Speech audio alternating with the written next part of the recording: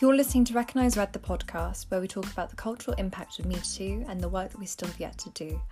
I'm Bea Hartshorn, and I'll be talking to campaigners, academics and creatives about the projects that they're working on to fight for gender equality. In this episode, I talk to Zelda Perkins, theatre producer and former assistant to Harvey Weinstein. We talk about the breaking of her NDA to speak out against him and the impact that Me Too has had on conversations internationally. I hope you enjoyed the episode. So Zelda, thank you for joining me. Not at all. So Me Too has opened up the conversation on sexual harassment, gender inequality and power. How do you feel about the last few years and the change it has had? Well, that's an interesting question because it's so layered and we definitely haven't got time to go into it fully. But I would say that my kind of short answer to that is that, first of all, Me Too was not a movement that was started by what happened with Harvey Weinstein. And I'm sure you're very aware of that, but I'm going to reiterate it because I think most people, certainly in the UK, believe that Me Too, #MeToo, was something that grew up around Weinstein. It actually was a movement started by an African-American woman called Tarana Burke about 10 years ago. And I find it very indicative of our issues that it only really got taken up in this sort of massive groundswell once a white movie mogul, glittery, exciting person was involved, and hence the salacious stories became of interest to the general public.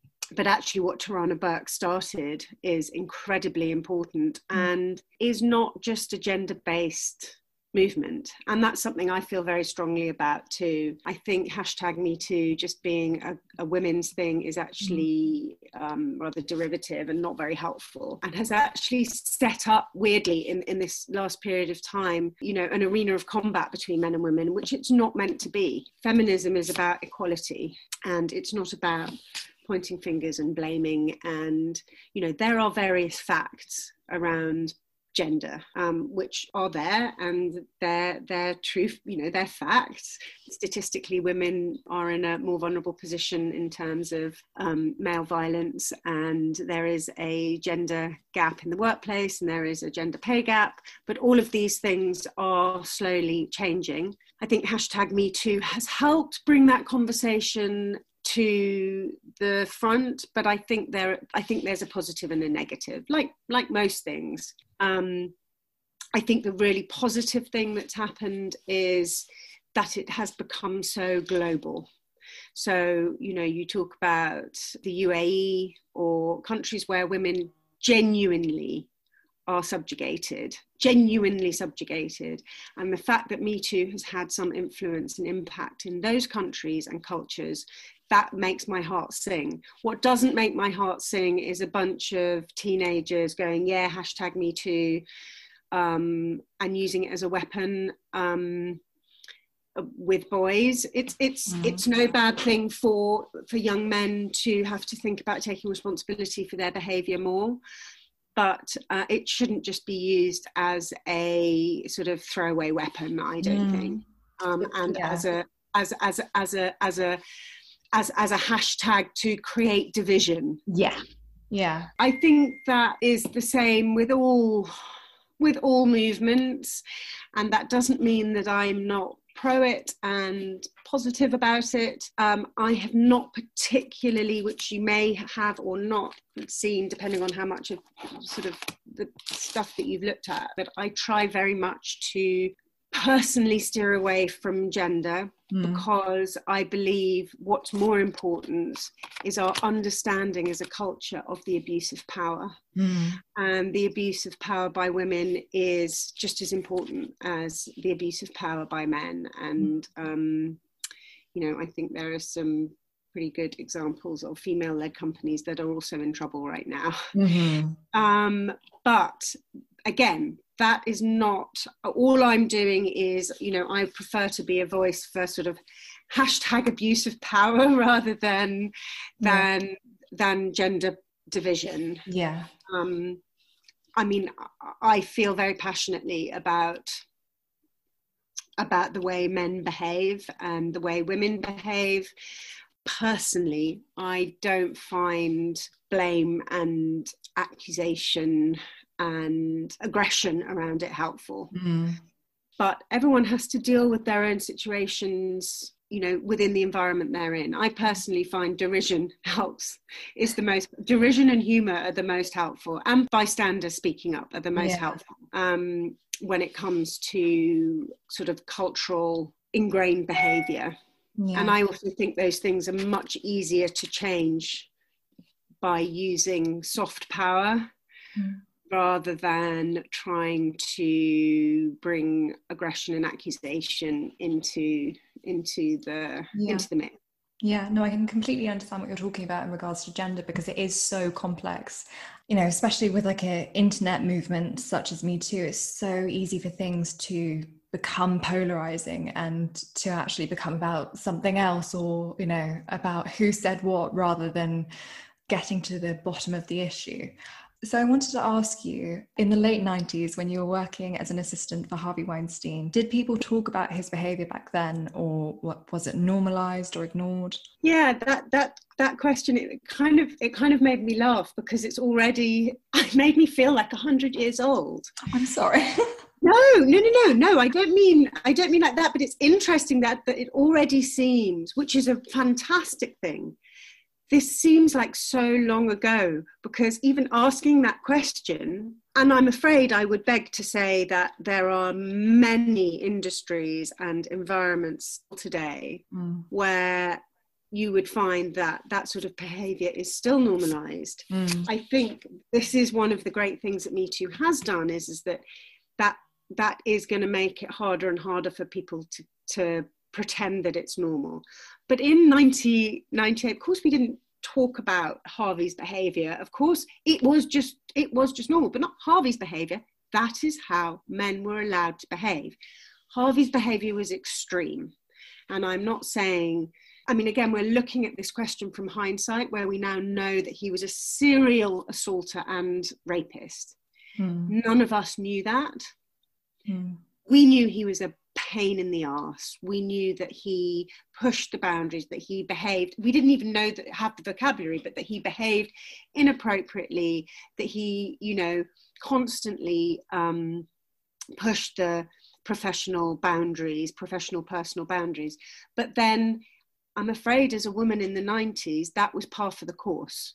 This was not just about Harvey Weinstein. I mean, even if I talked to my grandmother, she'd say, oh yeah, well, there were some men, they had an acronym, which was, I can't remember what it was, but it was something like not safe in the back of a cab, which was an acronym for men who, you know, who weren't safe in the back of the cab. And, you know, men have historically felt that it was okay to push those boundaries. As we know, in 2017, we had the President's Club. Yeah. I mean, it's not actually historical, but I think now people are talking about it and actually going, oh God, and men too are going, oh, was that behavior appropriate or inappropriate? They're actually having to question it, which I think is a good thing, because I think it wasn't questioned before. Specifically within Miramax, the thing that we were afraid of with Harvey, more than anything in the world, was his temper. And I think that's the thing that people forget when we talk about Weinstein now. You know, he was an abuser, and he was an abuser of men too. And it was his temper and his anger that we were afraid of. And in a way, I would prefer to have to deal with him sexually harassing me than being angry with me. Because him being angry with me was terrifying, because he had no boundaries. And I think, again, what we forget is the visceral nature of a very powerful, angry person. And we're seeing it now with, you know, when you look at historically stuff about Philip Green and the way Philip Green behaves, and you can see it even in his select committee performance. You know, these men who are in positions of power answer to no one.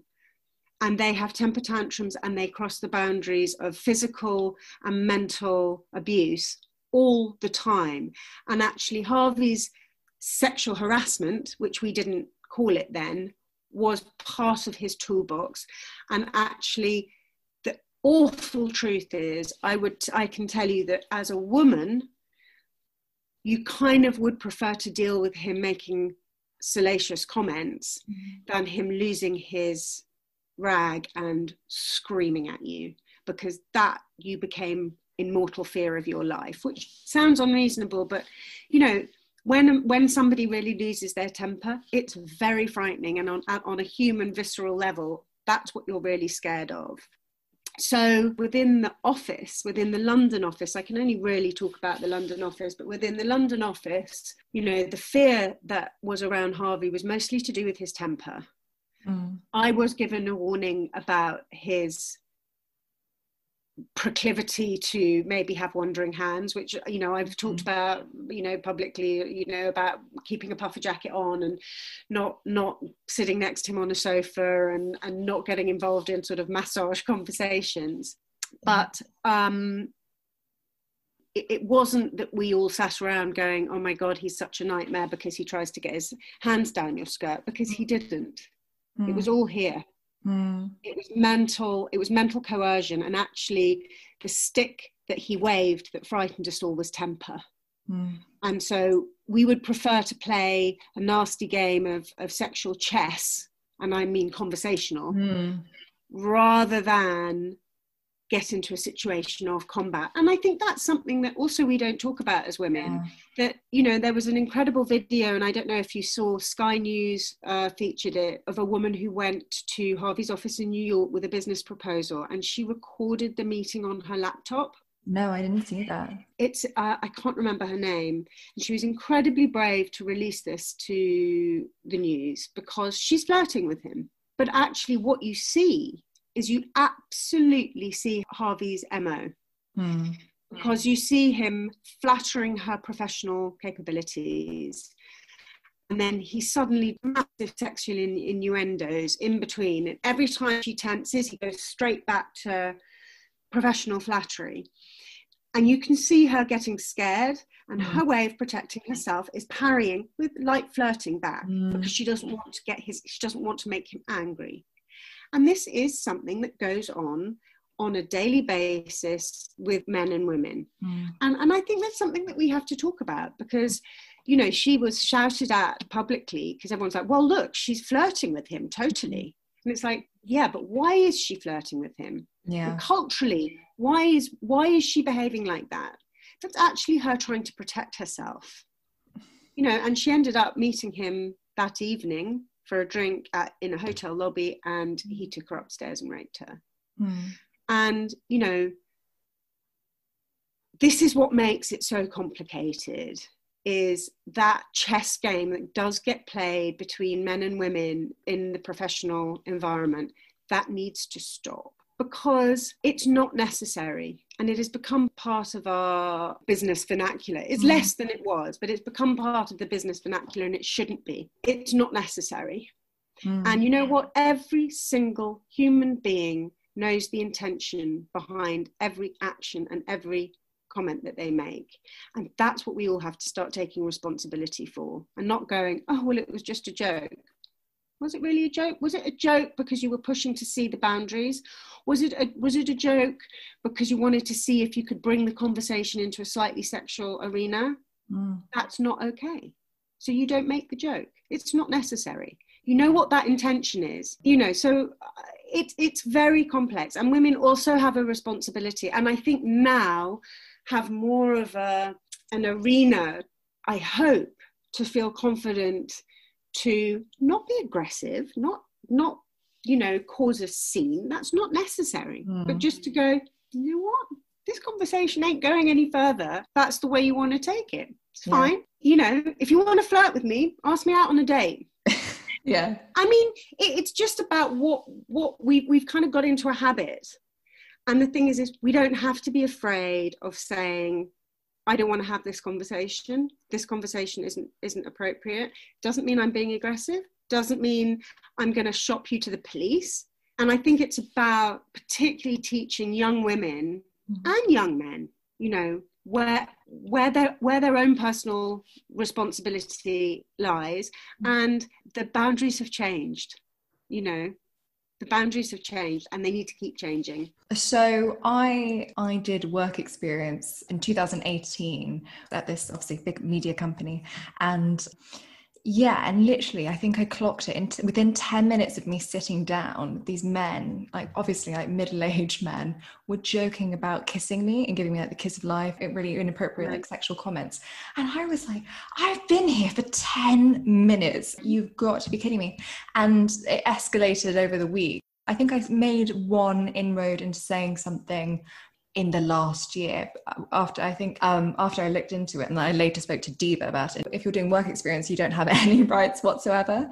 So I had no ground to stand on whatsoever, but it just made me feel so uncomfortable. So it was interesting that you say, you know, back in the 90s, it was considered normal, didn't even really label it sexual harassment. And then still, I think while we're having these conversations about Me Too, and really has opened up these conversations about sexual harassment and boundaries in the workplace, but I think that there's still so much more to be done, because I think that definitely amongst like my peers, it's not something we necessarily feel confident in asserting boundaries and what's okay, because there's always going to be people who have more power than you. I think that's the great thing that Me Too has done, is I hope that it's beginning to give people more confidence to speak, and certainly to know that there is now a process.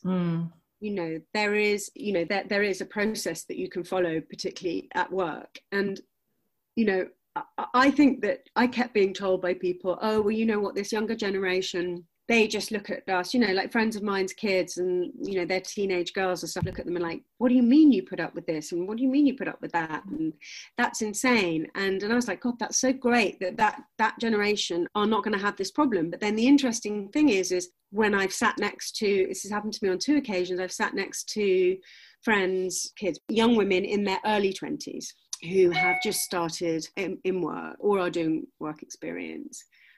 And you know, one of these girls who's, in her early 20s, she started working at a big financial firm, junior position, but she's super bright. She comes from a very liberal, well-educated family. And she sat there and told me that she was really uncomfortable at work and really struggling because her immediate boss kept making inappropriate comments about her body and the clothes that she wore and whether she was wearing makeup or not. And I was like, well, what are you doing? And she was like, well, I don't know what to do. And I'm like, okay. So actually what's interesting is I keep thinking it's all okay because, you know, young teenage women seem very robust and can't believe that we put up with that. And then I realized that's because they haven't actually entered the workplace yet.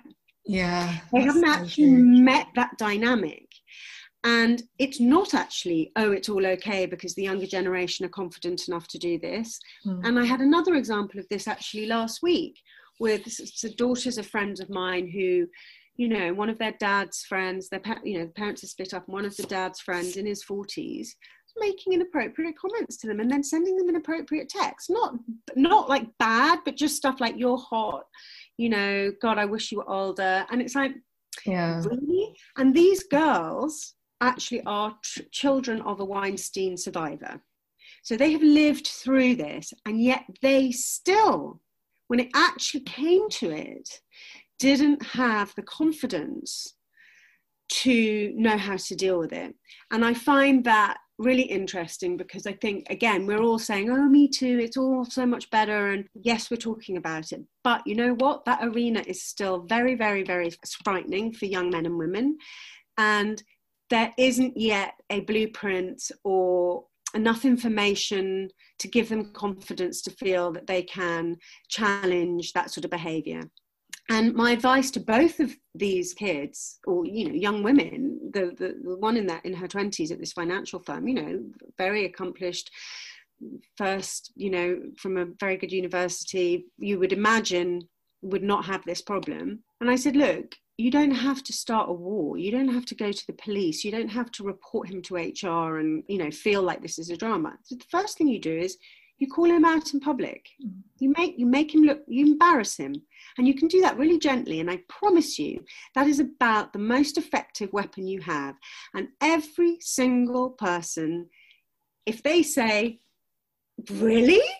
you know, are you really gonna talk to me like that at work? Like, have you not been watching the news? Or, you know, I mean, you can go any way. And this applies to everybody else in the room too. If it's happened in a public space, because it appears that people still have a major issue with being silent bystanders, is you just say, I don't really think that you should probably go on talking like that, particularly in front of all of us, you know. And this is how it starts. I mean, the thing is if you have a boss like Philip Green or Harvey Weinstein, yeah, that's not going to work. So then you follow the process and you go to HR, and you know what? It'll be okay. It'll be scary, but it'll be okay in a way that it wouldn't have been okay 10 years ago. So when you actually initially wanted to speak out against Harvey Weinstein, there wasn't this route that you could go down. What was the response that you were met with when you wanted to speak out initially? Well, I had no idea that there was even something called HR. I had no idea that what he was doing was basically a criminal offence. You know, I mean, I had no concept at all. So I'd never said anything about the harassment that I had gone through, which I had gone through for 3 years. I thought I just had to deal with it.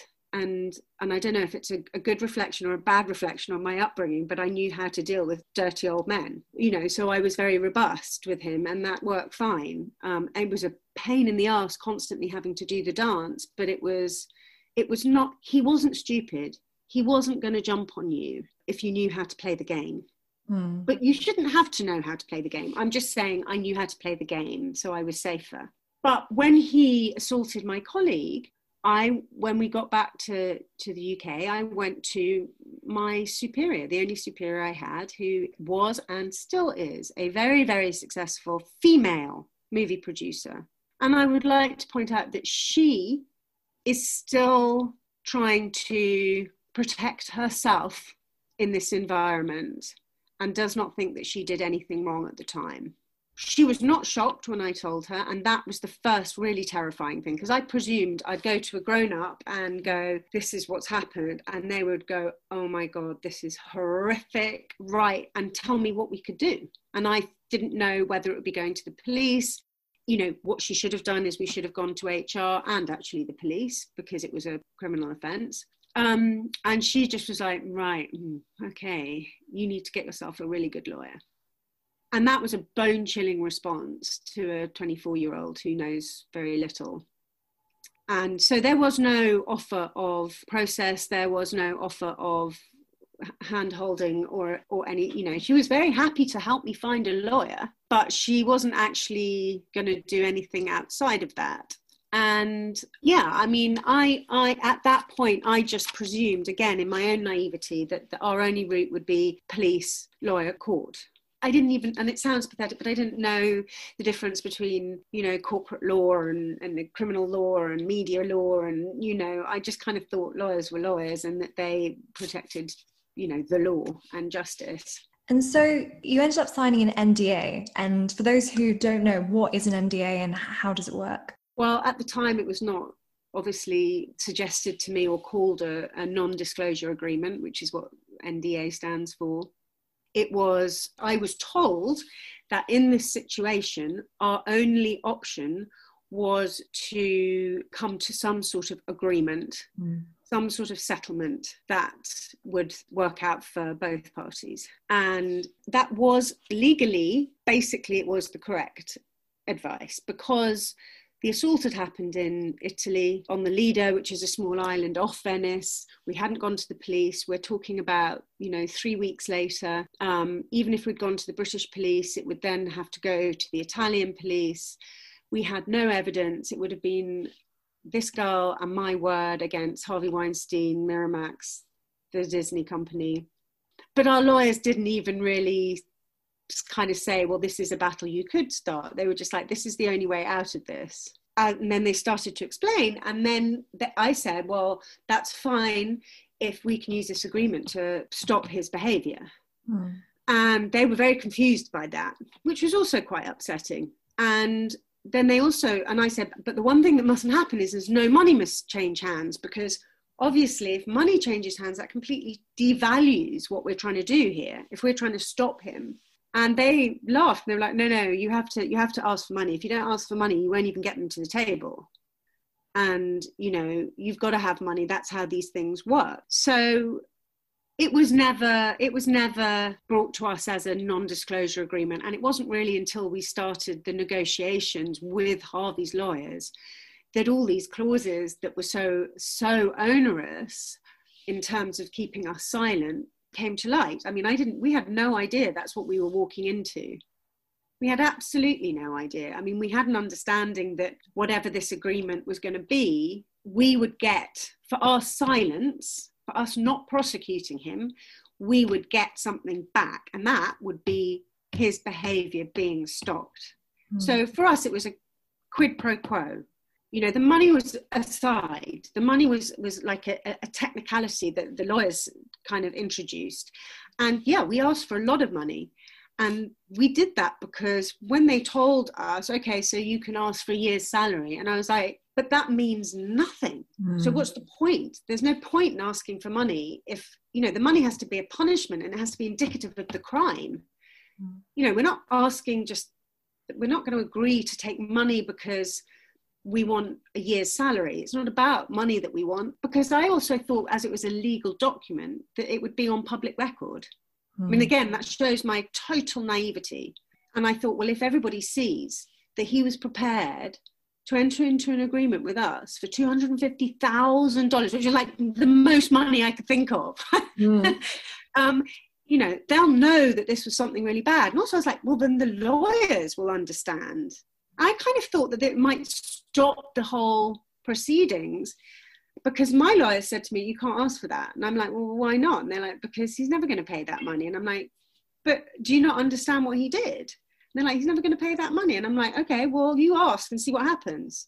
And they were like, well, we advise you not to ask, because if you do ask, you're going to end up with nothing. They'll call your bluff and there'll be no settlement, and you'll be left swinging in the wind. And I was like, the guy just tried to rape somebody. They're not going to walk away. Because to me, it was about proving to the lawyers that we weren't lying. And I'm like, look, and you know what? They agreed straight away to the cash. And that was the first time our lawyers were like, oh, okay, maybe we'll take you a little bit more seriously now, which I also found really offensive. I mean, the whole process was offensive from day one, from our position with our own legal team, before we even got to Harvey's legal team.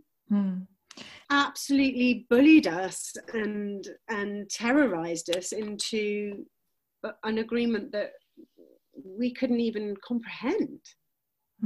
Yeah, the agreement in itself, it sounds just horrific, and I struggled to wrap my head around the conditions in which it was negotiated, because it was over several sessions, one of which lasted 12 hours and ended at 5 o'clock in the morning. You weren't allowed a physical copy, you weren't allowed to speak to one another once you'd signed the agreement, and you also weren't allowed to talk to a therapist about it. And like you said, Weinstein didn't keep up his side of the agreement. He didn't go to therapy. He defrauded us, in fact, in that agreement. And this is an avenue that we looked at over the last couple of years when I went public. My colleague and I looked very hard with several different teams of lawyers in the US and in the UK as to whether we could, you know, show that Harvey Weinstein defrauded us in that agreement, because actually he did. We entered into that agreement only because he was promising to change his behaviour, and Miramax should have upheld that, and we were defrauded. And understandably, as you said, when addressing the government in a select committee, you said that the NDA actually made you feel as though you were in the wrong for exposing his behaviour. We were meant to feel like criminals, and we genuinely walked away from there thinking that because we'd signed that agreement, if we broke it, we'd go to jail. We'd have to pay the money back and go to jail, because we were so naive. But that was how it made us feel. Can we change the way in which NDAs are being used? What needs to happen, do you think? Well, I don't believe that NDAs can or should be allowed to be used around bad behaviour in the workplace. I just don't even understand how there's any logic in that. And I've argued with so many different people and about this, who say the victims want the NDA just as much as the perpetrators do, because they don't want to have to talk about this publicly. The point is it should never get to that point. it should never get to that point.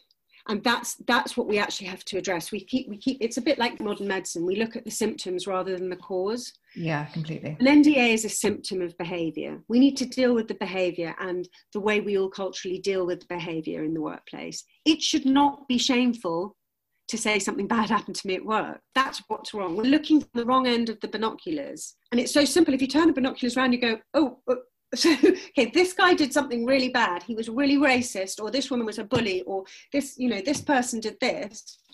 Why is it the victim should feel the one in the poor position? And the thing with NDAs or settlement agreements as well, is that actually is setting up victims or people who are going to make false accusations, because that's another argument that keeps being thrown at me. It's like, well, you can't have people just mouthing off saying bad things about their seniors because they're just going after their reputation. I'm like, if you don't have an agreement that offers you money to be quiet, you're not going to talk about something false. And for people to come forward and talk about things that are deeply upsetting and wrong, you're not just going to do that for the hell of it. But actually, there is an incentive if there is a settlement agreement at the end of it. So what made you want to actually speak out and break the NDA almost 20 years on after you'd signed it? Well, I kept trying to break it. I kept trying to break it, probably, much earlier than was possible. And I think I might have spoken in the talk that we had the other day about the fact that in 2015, I think, there was an Italian model, Ambra Gutierrez. And there was a lot of press heat on this. She allegedly was assaulted by Harvey and she went to the NYPD, and the NYPD sent her back to meet him with a wire, which she did. And he was sexually coercive again on tape. And she went back to them with the tape, and the tape went to the district attorney in New York. And Ken Auletta, this journalist from the New Yorker, rang me, and I told him everything then because I thought we had him. I was like, well, he's on tape now. And a day later, the whole thing was gone. She was settled for $1 million, and I'm not blaming her for it going. She settled for $1 million. The district attorney and the NYPD didn't take it any further. I don't know exactly their reasoning. And actually, that was probably one of the worst moments of my life, because I was like, okay, I'm now in my 40s. I was in my 20s and the lawyers, I couldn't work the law out. But now I'm in my 40s and this man is still doing the same thing. My agreement clearly hasn't worked. And the police and the district attorney of New York doesn't even care. That's how powerful power is. And that really, really shook me. And I think by the time that the New York Times journalist Jodi Kantor called me in 2017, I think at that point I was like, you know what? I don't care if I go to prison. I'm so disgusted with the way things are that I don't care. I'm happy to take one for the team, because even if I go to prison, I can't believe that it'll be for that long. And listen, I don't have kids. I don't have, a dependents. And that's actually a very important point to do with this whole thing, not just as a woman, you're vulnerable as a father too, but I think particularly for women, when you have family and you have dependents, it is a much harder decision to get up and talk about something like a sexual assault. You don't want your children to look on the internet and see this. And this certainly was the problem with my colleague, because she didn't come forward until last year. So she watched all of us for 3 years, throwing ourselves under the bus. And she couldn't, because she said, I don't want that to be what I'm remembered for. I don't want my kids to look me up on the internet and to see that I'm a sexual assault victim. I don't want that to define me. And professionally, I don't want that to define me. Now, in the end, it kind of turned out okay, because Harvey got sent to jail and it was a big old story, and Me Too and Time's Up and everything. But for a normal person in a corporate environment, they don't want a future employee to look them up and see that that they caused a problem in their last job because of assault. That is something that's hard, and where for me it was much easier because I didn't have any of those things to worry about. So it was a much easier decision for me to go, you know what, I'll take one for the team, because I can't hold on to this anymore, and it's so wrong You know, and I was hearing that there were all these rape allegations against Weinstein, and I was like, I have a moral duty to come forward. And if the law genuinely is going to put me in jail for breaking this agreement, then the law is an arse, and everybody will see it, you know. And I'm lucky because I'm in a position where I can actually do that. Yeah, completely. Because they said to you initially, way back in '98, they said, oh, well, they'll drag your family through the courts. But yeah, you know, my mum died when I was 3.5, and it is a story that would have made great press. I knew that I couldn't have my family dragged through that, and my grandparents taken through the dramas of my mum's death and all of that. And, you know, my lawyers made it very clear to me that they said, do you have any skeletons in your closet? One of the first things they asked me, do you have any skeletons in your closet? Does anyone in your family have any skeletons in their closet? You know, do your family have any wealth? Because all of that will be found and dragged and raked and brought out in public, and every penny of your family will be taken in a legal battle if you want to take Weinstein to court. God. That's my lawyers, before we'd even engage with Harvey's lawyers. And I'm not saying that they did wrong, you know, it just is a fact. And that's one of the things, you know, about the law that I always say. And in fact, I think it was, I can't remember, maybe it was Helena Kennedy who said it to me. She said, you know, the law, it's a fact. The law was written by men for men. That's not an accusation. That's not a blame game. It's just a fact. And, you know, but we all need to hold hands to change it.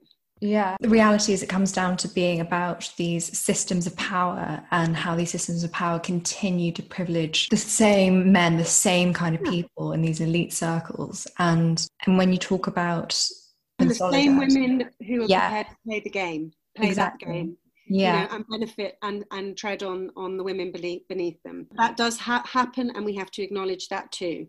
But it means that we stop playing that game. We change the rules of the game. And when you say about standing up in solidarity regarding all the other rape allegations against Weinstein, even though you'd faced sexual harassment yourself from Weinstein, you were also acting as a bystander and a witness to the assault that your colleague faced, which is incredibly powerful, and I'm completely in awe of your tenacity in doing that. What was your reaction when you spoke out in 2017? Well, you know what the sad thing is that I thought if I break my NDA now, and I don't get sent to jail, and society backs, you know, the newspapers back, or whoever backs me, then I presume then there'd be a waterfall of NDAs. I thought people would all come forward and break their NDAs. And this again just shows how powerful and how intimidating these agreements are, because nobody did. People were still too scared. My own colleague wouldn't break the same agreement. It took her 3 years. That's how scared and intimidating and horrible and, you know, and ethically wrong these agreements are. And then through the process I went through with the government doing their public consultation and the select committee inquiries, I met many men and women who signed NDAs and not signed them 20 years ago when they were 22, who signed them in their 40s at the height of their careers last year, 5 years ago. And their lives have been ruined, and these agreements still hang over them and affect their lives in a massively detrimental way, professionally and personally. So this isn't something that belongs to history. It's something that's still going on. And something that shocked me earlier this year was that the BBC reported approximately 300 NDAs have been used by UK universities since 2016, spending 1.3 million to silence students about bullying, sexual harassment, and poor teaching. Universities are one of the worst arenas. They really are. They're, you know, and I've seen it a lot. Yeah, I've definitely heard of NDAs being used at university, and then the university saying one thing and then like students saying another. What would you say to students or young people who are perhaps starting their careers, who are being pressurized into signing an NDA to essentially cover up discrimination or harassment? Never, ever, ever, ever sign an NDA. There really is no occasion that I can think of where it will benefit you in the long run. It might appear to be the only solution and the best solution and the quickest solution. And I genuinely don't think that all lawyers and corporate bodies or university bodies are trying to do something evil. You know, I think there is a huge belief that the NDA is a good solution in some situations, but it just isn't. It's a symptom and it's masking a problem. And actually, if people continue to sign NDAs, then nothing's going to change. If everybody stops, things will change super fast. I think what you've been talking about in terms of obviously everyone kind of stepping up and questioning the law, questioning these power structures, the way that we engage with these systems of power needs to change. But obviously it's understandable when we see people like Trump in power, and getting away with it, that's going to be really disheartening. And also closer to home, the recent appointment of the new Equality Commissioner, Jessica Butcher, who attacked modern feminism and Me Too, and is quoted as having said that men have had their careers and reputations ruined overnight, some possibly justly, but without any due process, no innocence until proven guilty. Firstly, what do you think of this narrative of people speaking out, ruining men's careers and ruining their reputations? She's come up with some great corkers, and listen, I recognise what she's saying. I've heard it, certainly in the environment that I've grown up in, which doesn't agree with victim culture. I don't agree with victim culture either, but Me Too is not victim culture. Calling out discrimination is not victim culture. And this is what I'm saying a little bit about the whole #MeToo thing. It's very easy, we have a responsibility as the complainants to be grown up as well. Obviously, her appointment is it's so disappointing, and it's politicising something that needs protection. And the Equality and Human Rights Commission usually actually gave some of the best guidance on NDAs, published some of the best guidance last year on NDAs out of everybody. And we'll see. But listen, this is a phase. She's not going to be there forever. And I believe that the groundswell of opinion and enlightenment that is emerging is stronger than one woman who is part of the establishment game.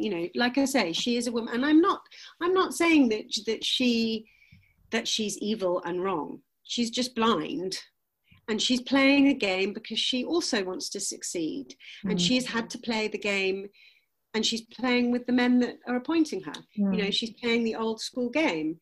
But there are plenty of young, smart women who, in politics and in that environment, who are coming forward and speaking and pushing the right message. And I think actually that she'll just end up, nobody will remember this woman. She's a small hurdle in a much bigger, stronger movement. So, yeah, I mean, she's not Trump. Boris Johnson isn't Trump, thank God. Yes, of course, it's disheartening, but I also think that in a way, having people like Trump and Johnson in power have made us wake up. We were all very complacent. We'd got too comfortable. And this is what happens when you're complacent and you don't politically engage, and life is a constant balance. And we've swung, that big swing to the right has woken up a lot of people who had got a little bit too comfortable. And just taking it back to the film and theatre industry, because now you're working as a theatre producer, how does it feel to see the film and theatre industry responding to Me Too and, creating content that addresses sexual harassment, having these conversations about pay gaps and mistreatment? I think it's fantastic. The creative industry has really grasped the nettle, probably more than any other industry. And I don't think it's just because of Harvey. And I don't think it's because it's a business where it happens more than any other business.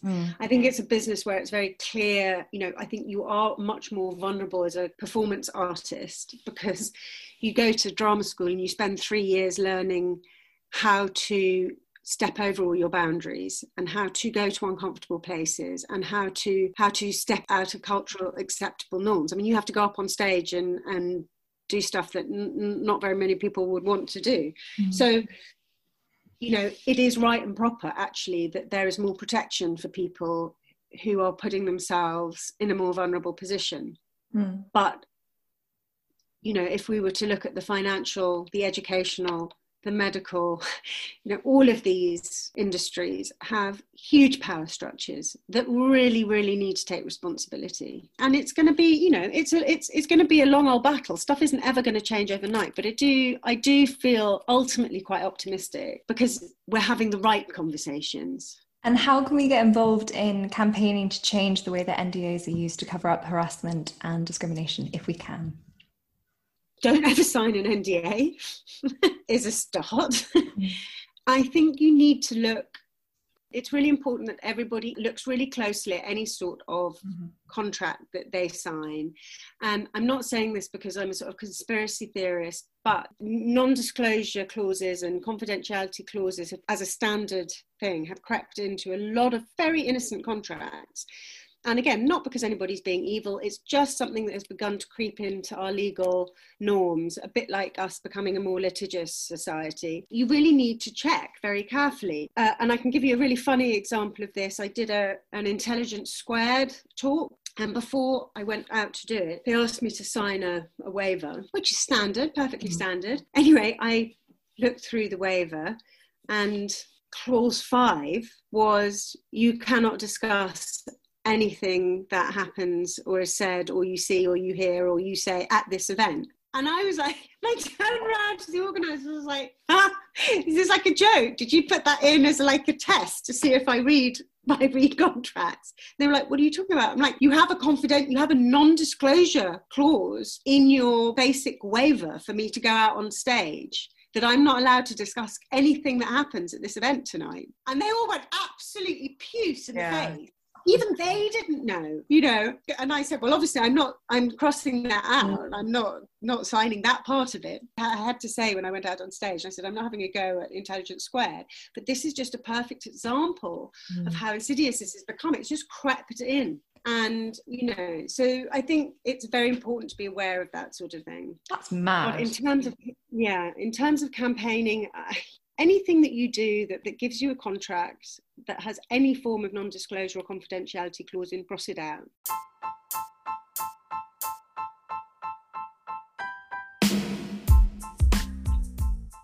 You've been listening to Recognise Red presents #Discuss. Thank you to Zelda for coming on the podcast. It was a real pleasure to hear all your thoughts on the Me Too movement and to hear your story of breaking your NDA to speak out against Harvey Weinstein.